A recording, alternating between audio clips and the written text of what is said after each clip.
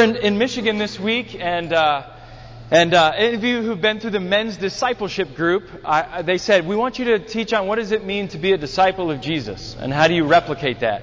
So I basically took the men's discipleship group, squeezed it down into 1 week, and brought the cookies to the high school shelf. And so it was a really fun but good week, but it was just very encouraging for me to know, as I'm teaching this, I'm thinking of many of you all and the discussions and the teaching and the way you have lived that out in the men's discipleship group. But I said to them, I can speak this week, but I absolutely have to miss the Saturday session because we need to get home, and I'm not going to miss Sunday morning before the sabbatical for anything. So they were kind enough to release me from Saturday morning teaching there to be able to be home last night and to be here. So it was very cool. Several students gave their life to Christ, and several students who had said that they were Christians but weren't living it were actually saying, I'm ready to actually commit to being a disciple, a fully committed disciple to Jesus. So it was a very, very encouraging week, but great to be back, and I'm so glad that we can be here this morning. So this is weird. This is my last teaching until November here. I love teaching. You all know that. So I'm going to make the most of this. I'm very grateful for this opportunity. So if you have your Bibles, I want to encourage you to turn to Acts chapter 2. And as you're turning there, we've been in Acts 2. And in our last gathering, 2 weeks ago, we looked at the miraculous work of the Holy Spirit. Pentecost, you remember, there was a violent wind. There were thousands of people, by the way, from many different nations all over the known world that were gathered in Jerusalem. And a furious wind and a chaotic fire descended upon the place where the people were meeting and rested. That fire rested over each one of their heads, not over the super spiritual ones or just the religious leaders, but everybody's head, which is a very important thing for us to understand. It was like the United Nations coming together. They had their translator headpieces on and then realized we no longer need these translation pieces because what God's doing, it's now present, and we can understand this in our own language. And we looked at how God was reversing the curse back from Genesis chapter 11, right? The Tower of Babel, where He was confusing languages. God is actually bringing it so that all languages could actually be understood at this point. And it was a strategic reverse mission trip, right? The world comes to one place, the Spirit shows up, and those people go home and say, you won't believe what just happened. An amazing thing happened that I've got to tell you about. And it was so chaotic, the people were perplexed, astonished, amazed enough that they actually thought that the people there that day were drunk. And so we're going to look at what Peter said in that. But, by the way, God said this would happen. Now, one of the things that's been cool doing this study on this is I didn't recognize that the Old Testament prophet Zephaniah, which I know was probably your morning devotions this morning, Zephaniah chapter 3, it says this, for at a time, God says, I will change the speech of the peoples to a pure speech, that all of them may call upon the name of the Lord and serve Him with one accord. So God's just going, hey, I told you this was coming. Here it is. Boom. So now that you've turned in your Bibles to Acts chapter 2, I've actually asked Liz McEwen if she would actually be our reader. So she's going to sit up here with me and actually read the passage along. We'll take little breaks along the way in the process. And let me grab you a mic here. So we're going to be starting reading here in Acts chapter 2, starting in verse 14. You can follow along as Liz reads. Then Peter stood up with the 11, raised his voice and addressed the crowd. Fellow Jews, and all of you who live in Jerusalem, let me explain this to you. Listen carefully to what I say. These men are not drunk, as you suppose. It's only 9 a.m. No, this is that which was spoken by the prophet Joel. Yeah, so Peter, filled with the Spirit, steps up to respond in the midst of the confusion. I think you'd be confused. I'd be confused. I'd be a little bit startled if I saw all this happen and would think, what in the world is going on? Peter, not having planned anything, not having prepped anything, simply stands up and begins to start talking about this, right? And he says, hey, look, nobody's drunk here. Nobody's drunk. It's 9 o'clock in the morning. But no prep doing this. Now, here's something I think is really important for us to grasp. This is huge. Now remember, God uses Peter in a dramatic way.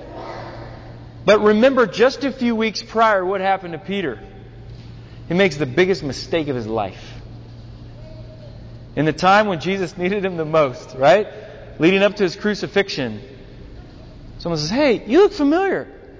I know you. Don't you follow Jesus? No, I don't know. I don't know anything about him. What are you talking about? Not once, not twice, but 3 times. Totally denies him, totally betrays Jesus. And Peter weeps because he's just overwhelmed by what he's done. This is my rabbi. I'm supposed to be like him. He's poured his life into me. He believes in me. And all of a sudden, I'm just embarrassed enough that I say, forget about it. And weeks later, God then, in His graciousness, redeems Peter in this very moment and has him stand up. This screw-up, weeks later, is actually the one that begins to explain and bring clarity to what God's doing here. When I was prepping for this a few weeks ago, I just got goosebumps thinking about the fact that we think that we're disqualified, and God says, no, I'll take even the biggest screw-ups. Even the one that has denied me the most, when I needed Him the most. He uses it to see the spread of the good news when the Spirit shows up. I think that's amazing. Because I don't know about you, I've been trapped in those seasons where I just go, there's no way I can recover from this. God can't possibly use me. He's given me too many chances. I'm sure I've used up the quota. And I love that Peter is the one, not some of the other disciples, but Peter is the one that God uses in this particular location. Just let that sink in for a moment. And as we read this morning, as Liz reads in just a moment, I want you to notice something. Because in the book of Acts, there's a pattern that happens. Something dramatic happens, a healing, a sign, a wonder, something incredible. And then there's this pattern. This is the pattern. Someone stands up afterwards with no prep, usually, and says, let me explain just what happened. You don't have to freak out. Let me just explain what happened. Number 2, let me explain about the life, death, and resurrection of Jesus. And then let me explain how you can respond to that. And it happens through repentance and baptism. Notice the pattern when we go through Acts. The rest of this summer and fall, you'll notice what just happened, the life, death, and resurrection of Jesus, and here's how you can respond to that. Notice the pattern. Notice the pattern. In fact, Liz is going to read starting in verse 16 here.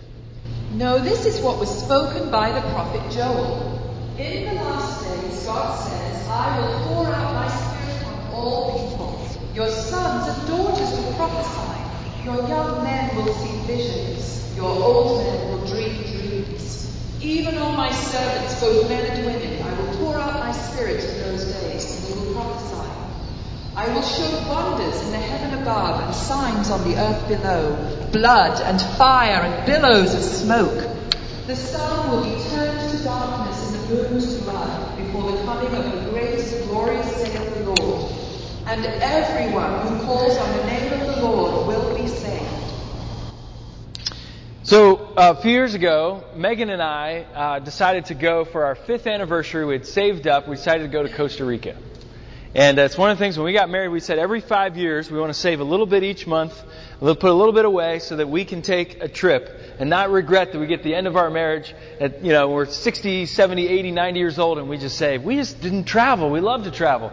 So we try to do that a little bit. So on the 5th anniversary, we decided we're going to go to Costa Rica.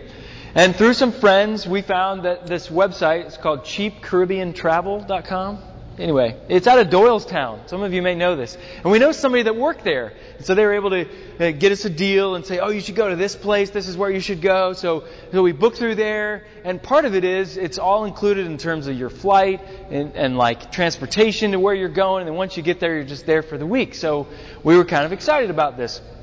So one of the things they sent us ahead of time is they said when you land in San Jose, you go through the doors and you just look for the people who are wearing the bright orange shirts. So we're going, okay, if you've ever traveled internationally, it's fun when you have hosts that greet you there. But when you don't, there's that little bit of an unsettled feeling of going, I don't really know where I'm going. I know enough Spanish to make me dangerous, but I'm not totally fluent like I used to be when I was a kid when I lived in Puerto Rico. So I'm kind of struggling in that way. But I just have these instructions in front of me that say, just walk out of customs and keep going. Just keep walking out of the building until you get to the people wearing the big bright orange shirts. Like, okay. I hope this is accurate, right? So we walk out, we have our stuff. Hey, there's a guy with an orange shirt. Hey, are you? Nope, not you. Okay, no, that's a little orange, but it's not bright orange. He has a name tag. He looks like he's with a tourist agency. It says, no, honey, we got to just keep, it says walk out of the building. Okay, but we can't walk back in, right? Because once you're out, you can't go. So we're there's a good 15, 20 minutes. We're like, I don't, orange shirt, it says keep walking. All right, we'll keep walking and just kind of figure this out. And I guess we'll just get a taxi or something wherever we're going. I don't even know the address where we're going. Does it have a name of it? So we walk out and we're just going, I think. And then sure enough, there were 6 orange buses and these bright orange shirts, just dozens of these people. They had this down to a science. Oh, there it is! Just like they said it. Just like they said it would happen. Right? What it took for us was maybe these aren't right. Maybe they aren't going to be as orange as we think. Will they be easy to spot? And it was almost laughable it's just you can't miss them. They were exactly right. That is exactly what Peter is saying here. Jesus and His life, death, and resurrection, but even before that, through the prophet Joel, saying, hey, it's written right here. This is going to happen. So is this the time? Is this when are those the orange shirts? And you just keep waiting. It's written. It's going to happen. And much to our relief, we walked, oh, good. There we are. And of course, got on the bus and then got where we needed to go. In many ways, this is what Peter's saying.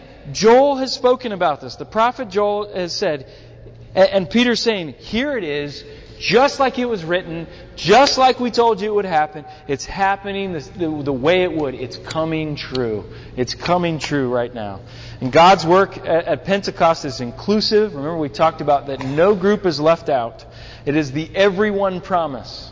Everyone can get in on this, but it's also focused. It's both inclusive and exclusive. It's open to anyone, but it's open to anyone who's focused in what Liz just read in verse 21. Everyone who calls upon the name of the Lord will be saved, will be rescued.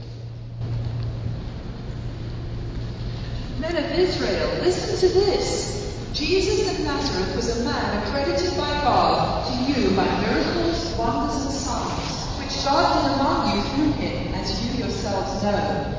This man was handed over to you by God's set purpose and foreknowledge, and you, with the help of wicked men, put him to death by nailing him to the cross. But God raised him from the dead, freeing him from the agony of death, because it was impossible for death to keep its hold on him. David said about him, I saw the Lord always before me, because he is at my right hand, I will not be shaken. Therefore my heart is glad and my tongue rejoices. My body also will live in hope, because you will not abandon me to the grave, nor will you let your Holy One see decay. You have made known to me the paths of life. You fill me with joy in your presence. Brothers, I can tell you confidently that the patriarch David died and was buried, and his tomb is here to this day. But he was a prophet, and knew that God had promised him an oath that he would place one of his descendants on his throne. Seeing what was ahead, he spoke of the resurrection of the Christ, that he was not abandoned to the grave, nor did his body see decay. God has raised this Jesus to life, and we are all witnesses of the fact. Exalted to the right hand of God, he has received from the Father the promised Holy Spirit, and has poured out what you now see and hear. For David did not ascend to heaven, and yet he said, The Lord said to my Lord, sit at my right hand until I make your enemies a footstool for your feet. So Peter begins to explain, right, in the midst of the chaos. By the way, you ever been in a situation where something really startling just happened? Right? And you're just begging for someone to bring some sort of coherence or clarity to a situation that occurred. I remember there was a situation, I was sitting in a room and something totally out of the blue happened and we were all startled, deeply startled. And this leader, very good leader, was able to come in and bring they said, okay, guess what everybody? It's going to be all right.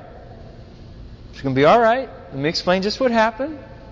And then he prayed and then he said, everyone okay? Good. All right, let's exhale. I mean, you could hear a pin drop when he was talking. Everyone's like, please Bring some clarity to what's going on here. Please help me understand. Bring some security here in the midst of such craziness. And again, Peter's saying this is not to divide, this is not to frighten. Anytime these sort of things happen, remember it's an evangelistic tool that God's using. It's not chaos to divide, it's chaos for people to go, whoa, wasn't expecting that. Where did that come from? What does that mean? It jolts us and startles us to say, somebody please explain what's happening here. Right? And Peter's pretty blunt. I mean, look in verse 24. Right? It's pretty blunt. This is the Jesus who you crucified. I mean, he's really getting raw here in his sermon. And he's stressing the corporate responsibility of Jesus being put to death. We all had a part to play in our sin and our separation with God, our rebellion.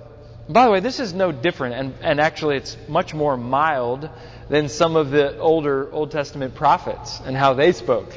It's pretty mild compared to some of the stuff that Amos and Isaiah and even Jeremiah said about Israel.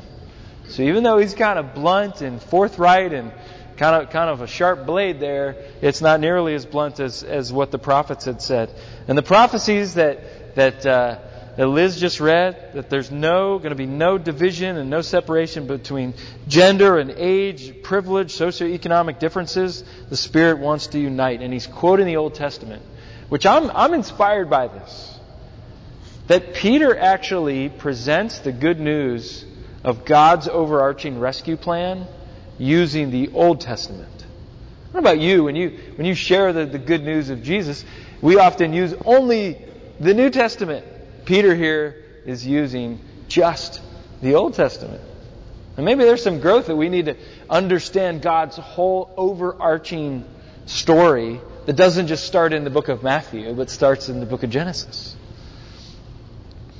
And he quotes King David. And one of Luke's key phrases that I'm going to give you two key phrases that I want you to notice throughout Acts. Okay?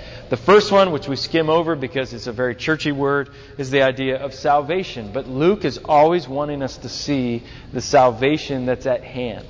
Salvation, by the way, same word is also heal. Remember, what is Luke's profession? He's a doctor. So the idea of healing and salvation being connected is very important and very intentional on his part. Because he knows that when we are saved, we are healed. And again, it's not just saying a prayer. It's not fire insurance. Just saying a prayer and I'm going to go to heaven. Hey, I checked the box when I was 6. I'm good to go. Right? Just kind of wait it out here till the end. And my fire insurance policy has been paid for. It's knowing that God, through the rescuing power of the life, death, and resurrection of Jesus, what was stated before going, is this it? Are we? Boom! There it is, right in front of you, waiting for you, just like it said it would happen. Peter reminds us that the resurrection is what defines the church. It defines our church. And it says salvation and healing are actually available to us. The salvation, Luke also tells us, is about rescue. So there's this salvation, healing, rescue sort of dynamic going on. And it's not I get to go to heaven when I die. You've heard me say this before because this is so important. I'm going to repeat it again. Too many Christians have the mindset that I'm going to take earth to heaven when I die. That is a limited understanding of God's salvation story. When we choose to follow and enter into that, it is not taking earth to heaven when we die. It's fully living into how heaven has come to earth now as we live. So when we say, your kingdom come, your will be done on earth as it is in heaven, when we pray the Lord's Prayer, we're praying, may heaven come to earth now as we live, not I'm going to take earth to heaven when I die. Does that make sense? It's a nuance, but it's so important because it changes it for us. By the way, Dallas Willard, one of the things that Dallas said is, if that's God's sole purpose for your life, is to secure fire insurance and then just wait it out until you die or Christ returns. He says, if that's His sole purpose, the moment you become a Christian, go. Go now. What are you waiting for? Just leave then. But that isn't what the salvation story is all about. It's about saying we enter into eternity now. Right now. is available to us. And Peter makes that very clear for us. So salvation and healing, but also it's the word Messiah. And that's very purposeful why he brings up, why Peter brings up David, right? David was seen as the Mashiach, right? Mashiach means, and I love Hawking Loogie saying Hebrew words, isn't it fun? Mashiach means anointed one. Anointed one. And by the way, there were several Mashiachs, several anointed ones, like this is the one, this is the king, this is the one that's going to rule and bring peace to our area, to the dominion of the king. But here Peter says, Jesus is the Mashiach of all Mashiachs. He is the king over everything. That God's plan of salvation was about pointing towards God's fulfillment through Israel's Messiah, who would put into action the task of rescuing the world. The rescue plan, Peter is saying, is now beginning. It's now beginning. And notice it. Pay attention to it. He says, we were once God's enemies, but with repentance we can actually become the friends of God. Therefore, let all Israel be assured of this: God has made this Jesus, whom you crucified, both Lord and Christ. When the people heard this, they were cut to the heart and said to Peter and the other apostles, "Brothers, what shall we do?" Peter replied, "Repent and be baptized, every one of you, in the name of Jesus Christ, for the forgiveness of your sins, and you will receive the gift of the Holy Spirit. The promise is for you and your children and for all who are far off, for all whom the Lord our God will call." With many other words he warned them, and he pleaded with them, "Save yourselves from this corrupt generation." Those who accepted his message were baptized, and about 3,000 were added to their number that day. Right, so Peter says, don't be discouraged. Even though you led him to his death, God made him both Lord and Messiah. You had a role to play, but guess what? God's bigger than that. He actually redeemed and rescued that plan that you thought would derail it, but it didn't. It actually it ushered it in even further for us. And it says, as Liz just read in verse 37, people were cut to the heart. Oh man, they felt the burden, they felt the guilt, they felt the weight of exactly what Peter's saying. And I have to wonder, what is Peter thinking? Right? Does Peter step up? He was a bold guy, but going, I just betrayed Jesus a few weeks ago, and now I'm speaking boldly. And now when he's done talking, the people begin to go, "You are so right." I don't know if there were tears or silence or response, whatever it was, but people are cut to the heart. What a great phrase, cut to the heart. What's interesting, I think of, I've been to Spain, and I've been to a bullfight, which is kind of interesting. It can be a little bit gruesome, but there's an art form, I understand. The Spaniards sort of see it as a beautiful thing, and it's kind of a lot of pomp and circumstances. And so when the bull is there, and there's like several people that come out with the bull.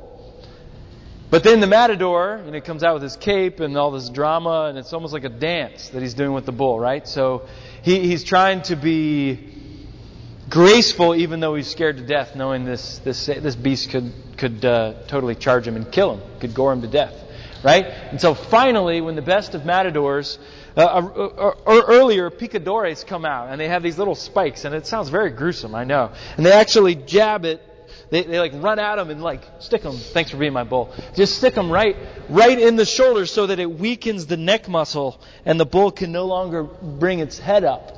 So the bull is down like this. Then the matador is getting ready, because what he's trying to do, almost like fencing, take the sword. He knows that if he can stick the sword right through here in this fatty part, it's just long enough. He can insert it just enough that it goes through the neck and it just touches the heart.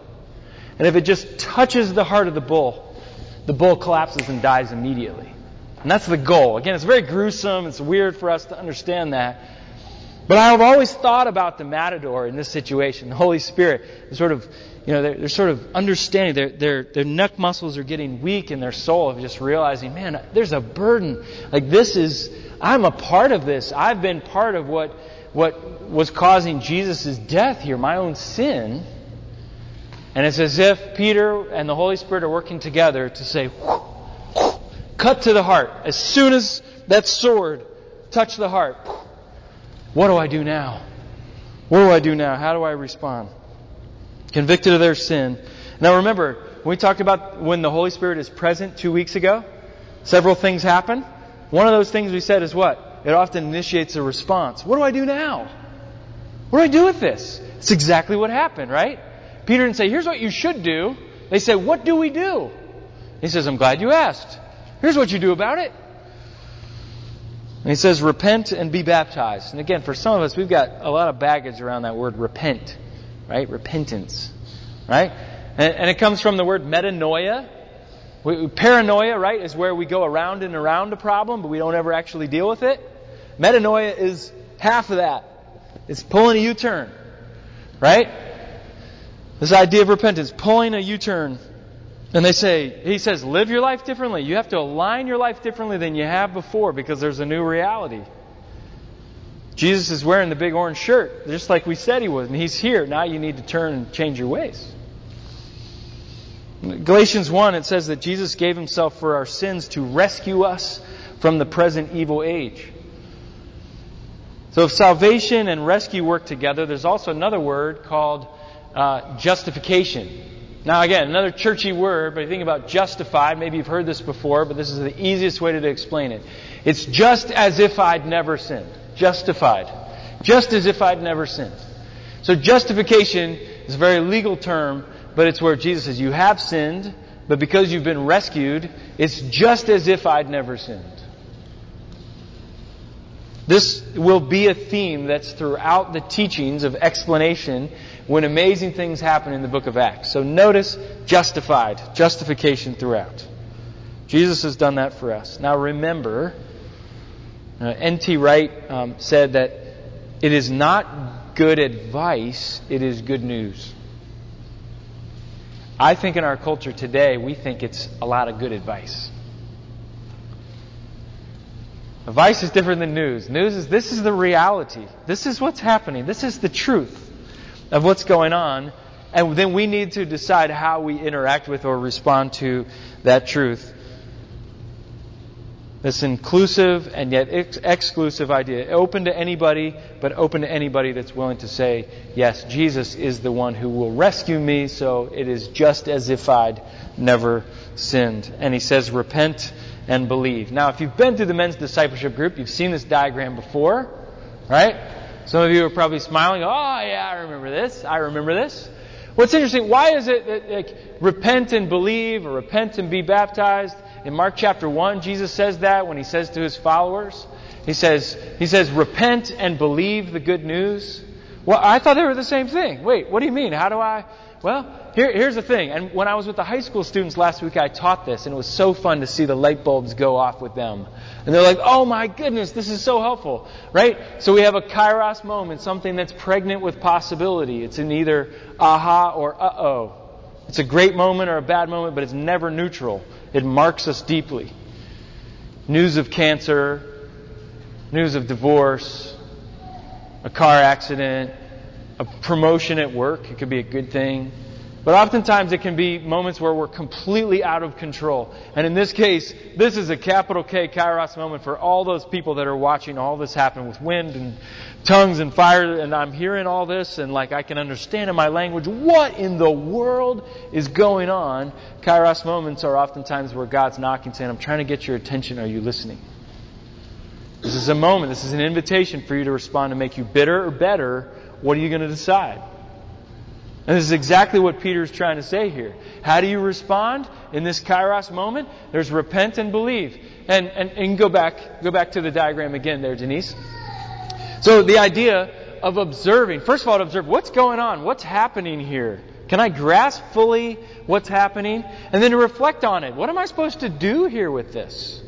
Right? And then to be able to discover, wow, this really is a moment that I have to respond to God if I'm serious about this. It's an invitation for Him to say, join me in this, join me in this, join me in this, right? Now there's a little dotted line through the middle, and this is where most of the high school students last week, the light bulb went off for them.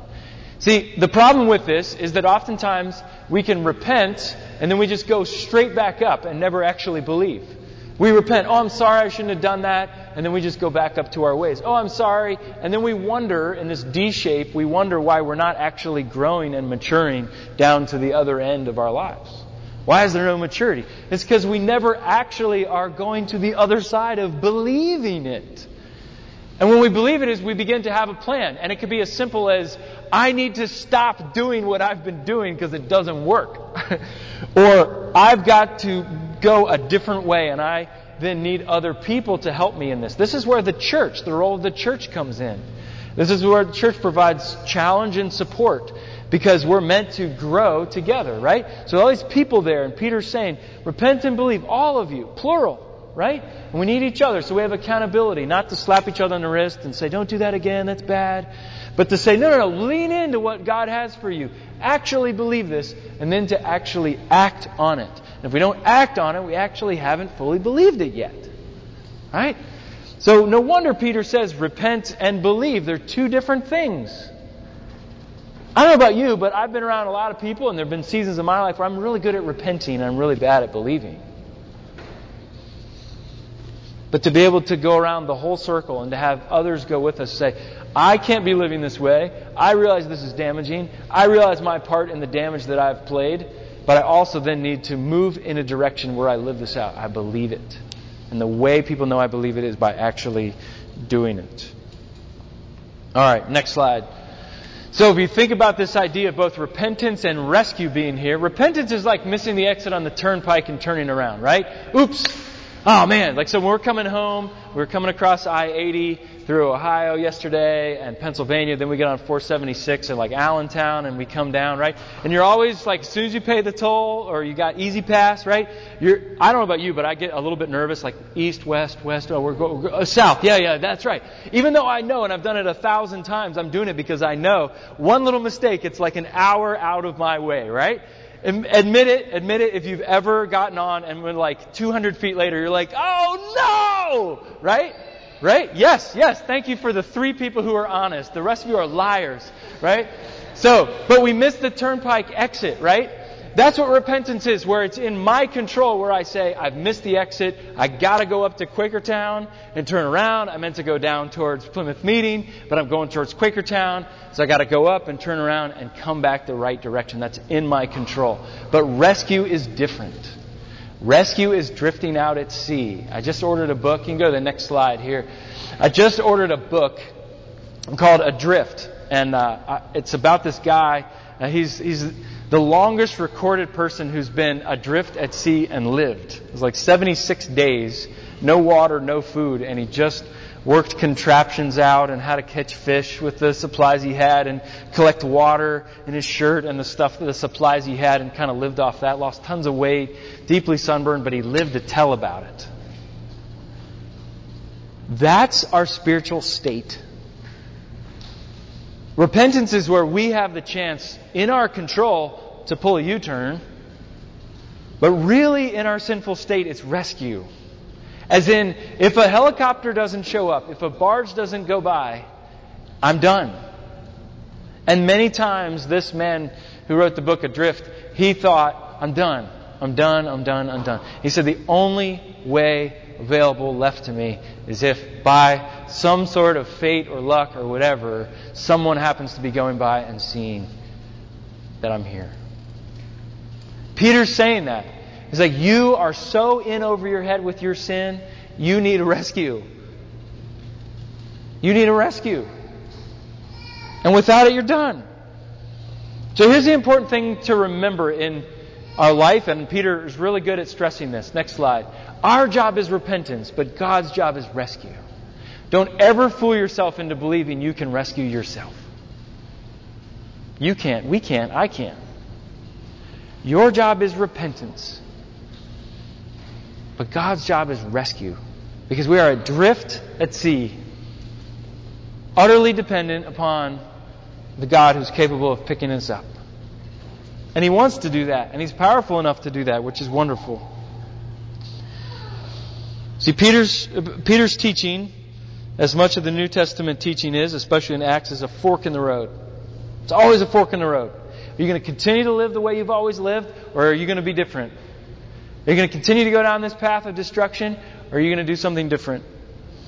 What will you decide? And he says, will you turn and will you repent and will you believe, or will you stay right where you're at? And verse 41, in the midst of all this dramatic stuff, and when they all have, Peter's got everyone's attention, please help us clarify what just happened. He talks about the good news. He says the orange shirt, Jesus is wearing the orange shirt and is ready, just like he said, just like it's written. And the rescue is there for you. And no wonder 3,000 people signed up that day. No wonder. Because that was the good news they had been waiting for generation after generation after generation after generation. Now some people say, look, a megachurch was born that day. Actually, you know why that's not true? Because they all left and went home. They didn't stay there. They actually went back and began to go, you won't believe it. You know how we've been needing a rescuer? You know how we need a U-turn here? You know how we've missed the exit? Guess what? Just like it was written, we saw the orange shirt. We saw the orange shirt, and it's available right now. Now, we are repent and be baptized people. That's who we are. And God's rescue operation of salvation. Salvation is about rescue.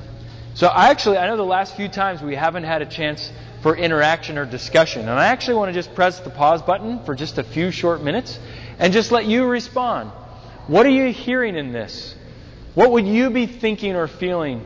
Or what's sticking out to you from this passage that Liz has read here this morning? Feel free to interact. What do you see? What's bubbling to the surface of your soul or your mind? Yeah, Kent. Yeah.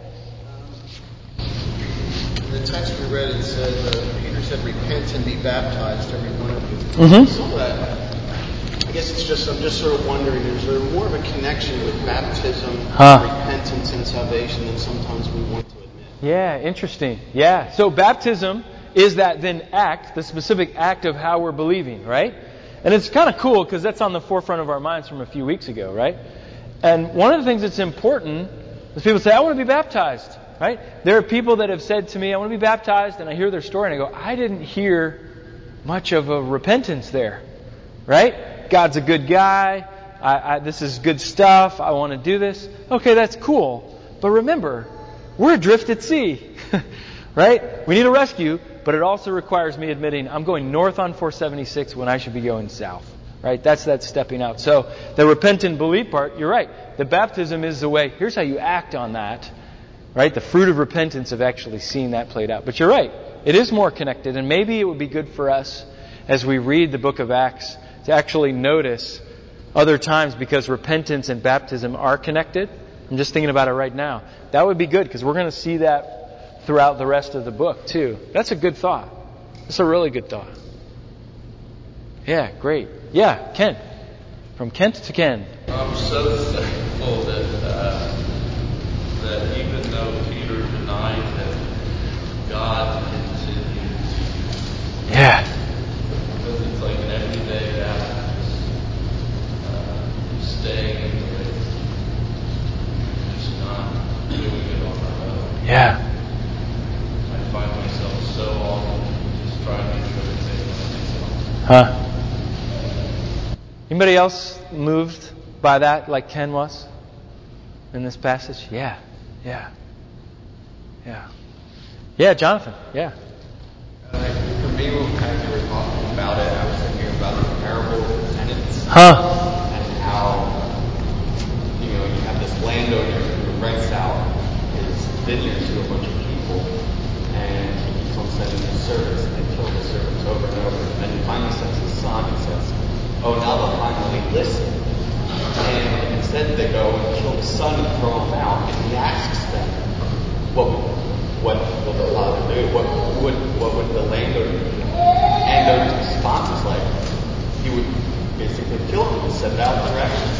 So in this passage, I think sometimes we fail to think about you heard that, and you heard Jesus speak before, and you hear that message, when it comes to the heart, it's oh great, now I'm damned. God's about to stop. Yeah. Instead, the message to them is forgive you. We love you, forgive you. And not only that, but what you've been waiting for, the Holy Spirit. capstone to it, because it's not like the way he ends it is like, I guess he says like, if for the repent and be baptized, every one of you in the name of Jesus Christ for forgiveness of your sins, and you will receive the gift of the Holy Spirit. So it's cool to me because I feel like if I was in that moment, I would probably be like, I'm a goner. Yeah, I'm a goner. Yeah. Yep. And no wonder people are like, wait, there's hope now? Are you serious? What? You know? I don't know if there have been moments in your life where you've been cut to the heart, you know? Where the Spirit's gone through you and just touched your heart enough, you just collapse and go, oh my goodness.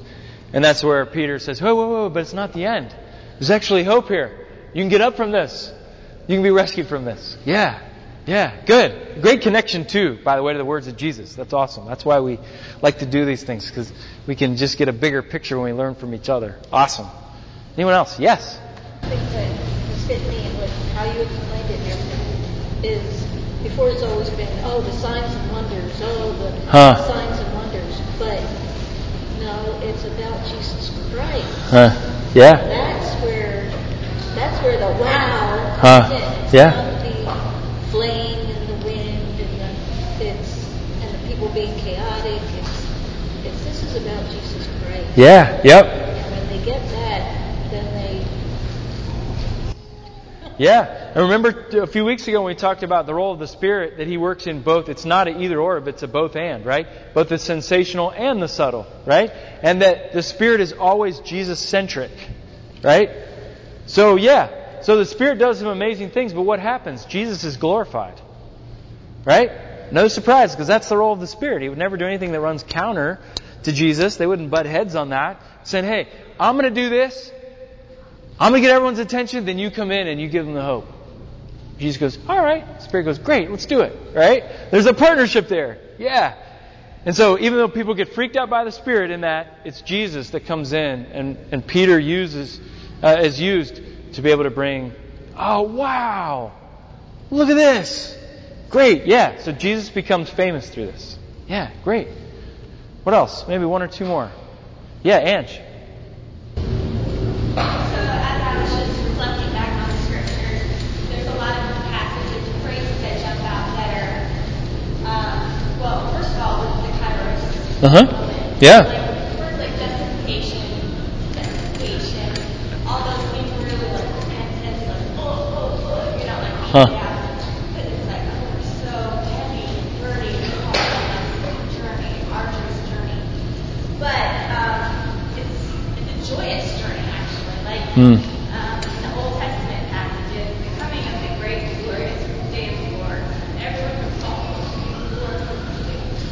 And you know the path of life and will be filled with joy in your presence.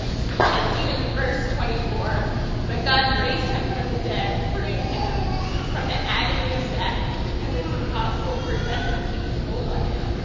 And then the 3,000 that came, you know, like it wasn't a guilt trip. It wasn't like this burden. Yeah. It was like, you know, golf clap loud. Yeah. Like our baptism. And just the fact that the agony is in the life that's not removed. Yeah. That's not following through to the action. So this is the joyous journey. Yeah, and that's such a great reminder that their posture wasn't like, well, what do you think, honey? We probably should do it because everyone else is doing it. No, it was like, are you kidding me? Where do I sign up for that? Woo! I mean, we think our baptisms are cool. Wouldn't you love to see those 3,000 baptized? What kind of joy that would be? You know, it'd be pretty amazing. Yeah, and you're right. It's that sort of, the good news is only good because we have to grasp the bad first. You know what I mean? That makes sense? We sometimes only focus on the good, but the good is only made good because we understand fully what happened with the bad. How many guys here have actually proposed at some point in their life? Raise your hand. Okay. Good. Some of the wives are like, stick your hand up. Come on, what are you doing? Right? Now, if you went to the jeweler, you may remember this. It happens almost every time. And you go, ooh, I think she would like that one. Or maybe you took her and kind of went shopping with her. Ooh, let's look at that one. Right? And you got the glass case on top. Here's what they will never do. Take the ring out and put it on the glass case and let you look at it. What do? They pull out the black pad. And then they put the ring on top of it. Why? Because the contrast between the black and the white sparkly diamond, they want you to go, oh, yes, I'll take that. Right? The good news is only good when it's contrasted with our bad. And then we go, oh, it really is good news. It's amazing. Right? So they're cut to the heart. The black pad is out on their life. And once it's out, Peter goes, but look at this. Right?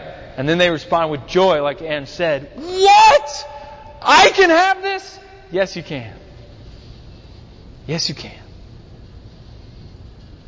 Yeah, maybe one more. Any other thoughts just before we land the plane here? Yes. Yeah, Gary. I'm kind of impressed with their response. Part of it is it says they sell the possessions and help the common. Yeah. Really dramatic. Yeah. Yeah, we'll get to that in 2 weeks. You talk about taking that Kairos circle seriously and acting on that. To not say, wow, I prayed a prayer and now I'm going to go home. No. They actually knew, whoa, there is a new reality. I'm a part of something bigger. This is going to require a bigger response from me than I ever anticipated. And I get that it wasn't like, well, Jeremy said he needed $10. I guess I'll just give him $10. Like this joy of saying, no, we're going to be in this together. We're going to do this together. Yeah, so preview of coming attractions, but you're exactly right. That's part of their response and how they lived to this rescue plan, this rescue operation. Yeah. Well, that's great. Thank you, Gary. As we end, here's what I want us to think through. And I'm going to allow you to respond just silently to yourself on this.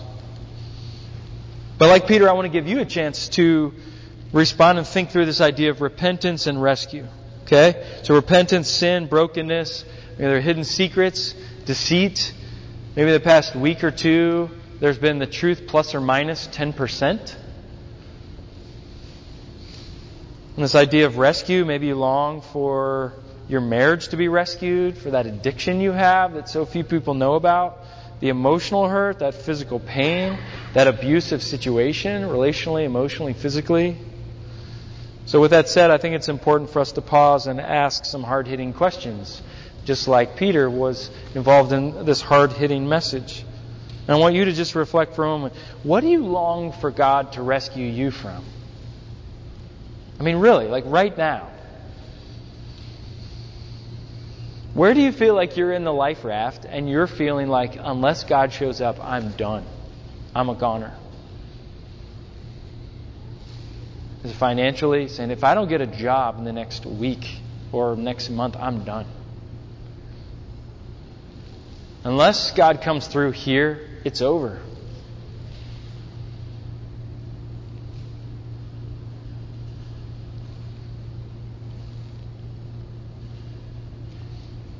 And then to say, what? If that's where we long for God to rescue us, think about the Kairos circle. Is there anything in terms of pulling a U-turn where you just say, I need to come clean with this? And part of the metanoia, the U-turn, is just naming it, right? Naming things has a way of changing things. Just being able to say, I got to name this. This is what it is. I've kept it hidden for too long. I've been embarrassed about it. There's been pride in my life. I just need to bring it into the light to start. So what is that from you of that repentance, that response that can actually initiate that growth in your life? And this is maybe a Kairos moment you're recognizing right now. It's pregnant with possibility where God's knocking on the door of your life, and this is an opportunity for you to grow. You can be bitter, or you can actually grow and lean into me even further. Which will you choose? So what is it for you? What are you observing, reflecting, discovering right now and saying, I got to do something about it? And I got to repent of this. Maybe we need to repent of trying to rescue ourselves.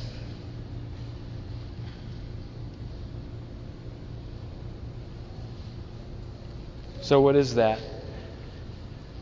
So I'm going to pray in just a moment, and then like we do, I know we've got some guests here. We actually have something called intermission. We just press the pause button and allow us to connect and interact, use the restroom, retrieve our children and bring them back in here. And then we'll take communion together. And communion, by the way, is about our opportunity, what's in our control, to actually repent, to pull a U-turn for those areas of our lives that have not been in alignment with Him, with God, but also to acknowledge, thank you for showing up and rescuing me, because without it, I'm just adrift at sea and I'm a goner.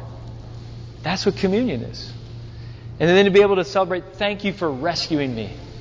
Right? Can you imagine one of these big liners that, there's a cruise ship or some sort of battleship going by that sees somebody and rescues them, and the person being rescued is just like, hey, thanks a lot. Appreciate it. No, they'd be like, oh my gosh, what do I need to do to thank you? I owe my life to you. Right? And then we respond with joy. No wonder this, in some traditions, the Eucharist, which comes from the word Thanksgiving, the great Thanksgiving. To come to the table to say, I need rescuing, I'm coming with a willingness to repent, but I also celebrate because this is of great thanksgiving for me to respond this way. So we'll do that after intermission. But while we do that in the back area, actually up front, if you all want to be prayed for, maybe it's in the area of rescue or repentance, or maybe it's just saying, I'm just so overwhelmed with gratitude. We're going to have people up here willing to pray. So I just want to encourage you to lean into that.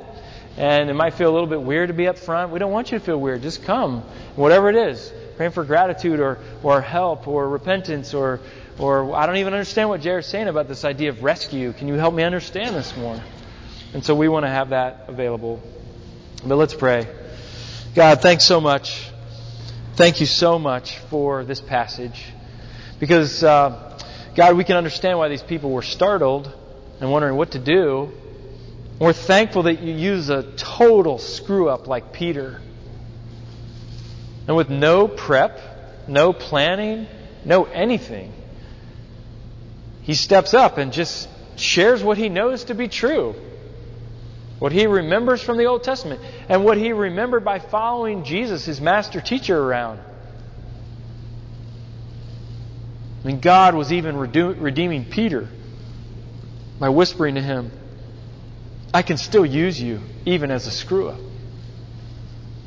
But God, we thank you for this idea that written all along, we can walk out and we actually can find you wearing the bright orange shirt and say, I'm here, just like I said I'd be here, just like it was written down.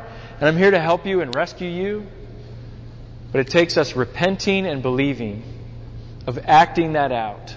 And we thank you for us as a church, as Peter says, repent and be baptized, that we got to celebrate that in people's stories in a pool a few weeks ago. What a joy that is. And may we always remember it's about joy.